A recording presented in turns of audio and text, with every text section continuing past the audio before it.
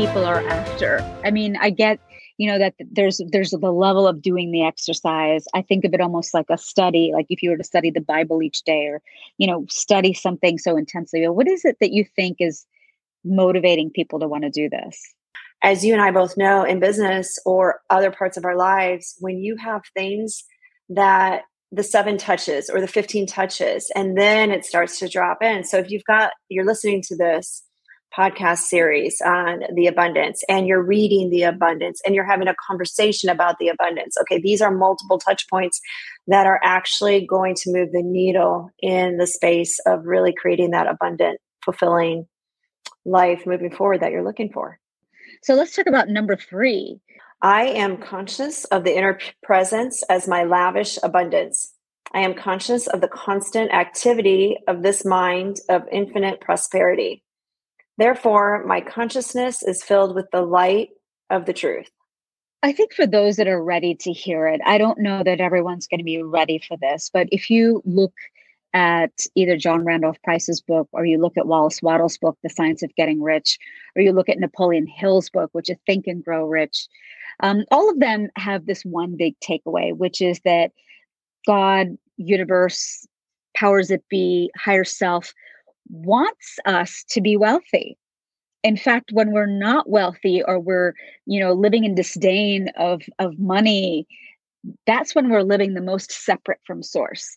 And the highest form of expression of God is us wanting better things in life, a better house, a better vacation home, a first-class plane ticket, better clothing.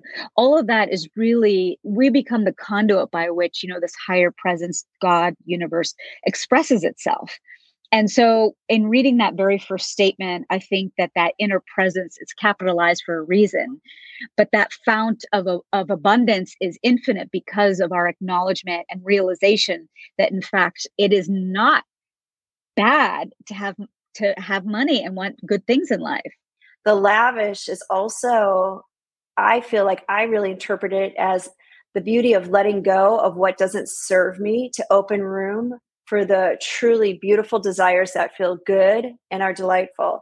So having that lavish attitude also means letting go of things that don't serve me in that space. That almost feels like I relate it to like eating junk food, right? Mm-hmm. Eating junk food does not fill my body with goodness and my health with goodness. Chris Kenny talks about the fact that we should charge the most for what comes easiest to you.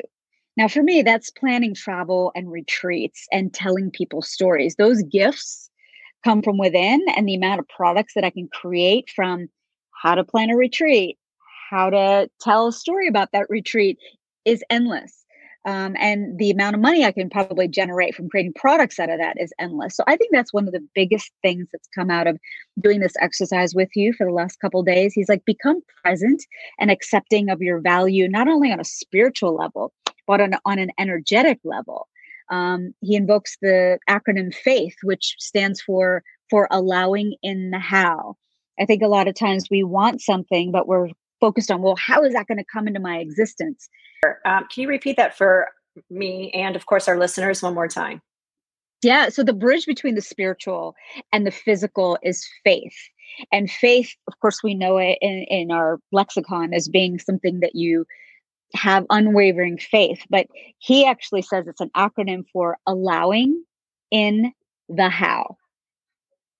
I love that. For allowing in the how.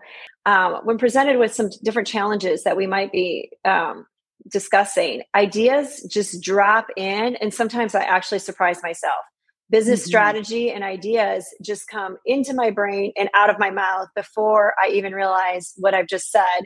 And the recipient or the client on the other side is like, that's a great idea. I didn't think about it that way. And in full disclosure, sometimes I'm thinking, I didn't really think about it that way either, but I must have. It must have been sitting in my subconscious, and I opened up space to let it come through me, which is the infinite prosperity that I need to convert that into, like you said, ebooks, marketing materials, just resources for everybody who I'd like to serve. When you come up with a solution for a client, that is the divine also expressing itself through you. Again, you're the conduit for that. And again, I think about my conversations with my sales coach sometimes. I'm like, well, is it this solution or this solution? He's like, Joya, trust yourself. The solution that you've come up with is the divine speaking through you. So all you've got to do is trust that.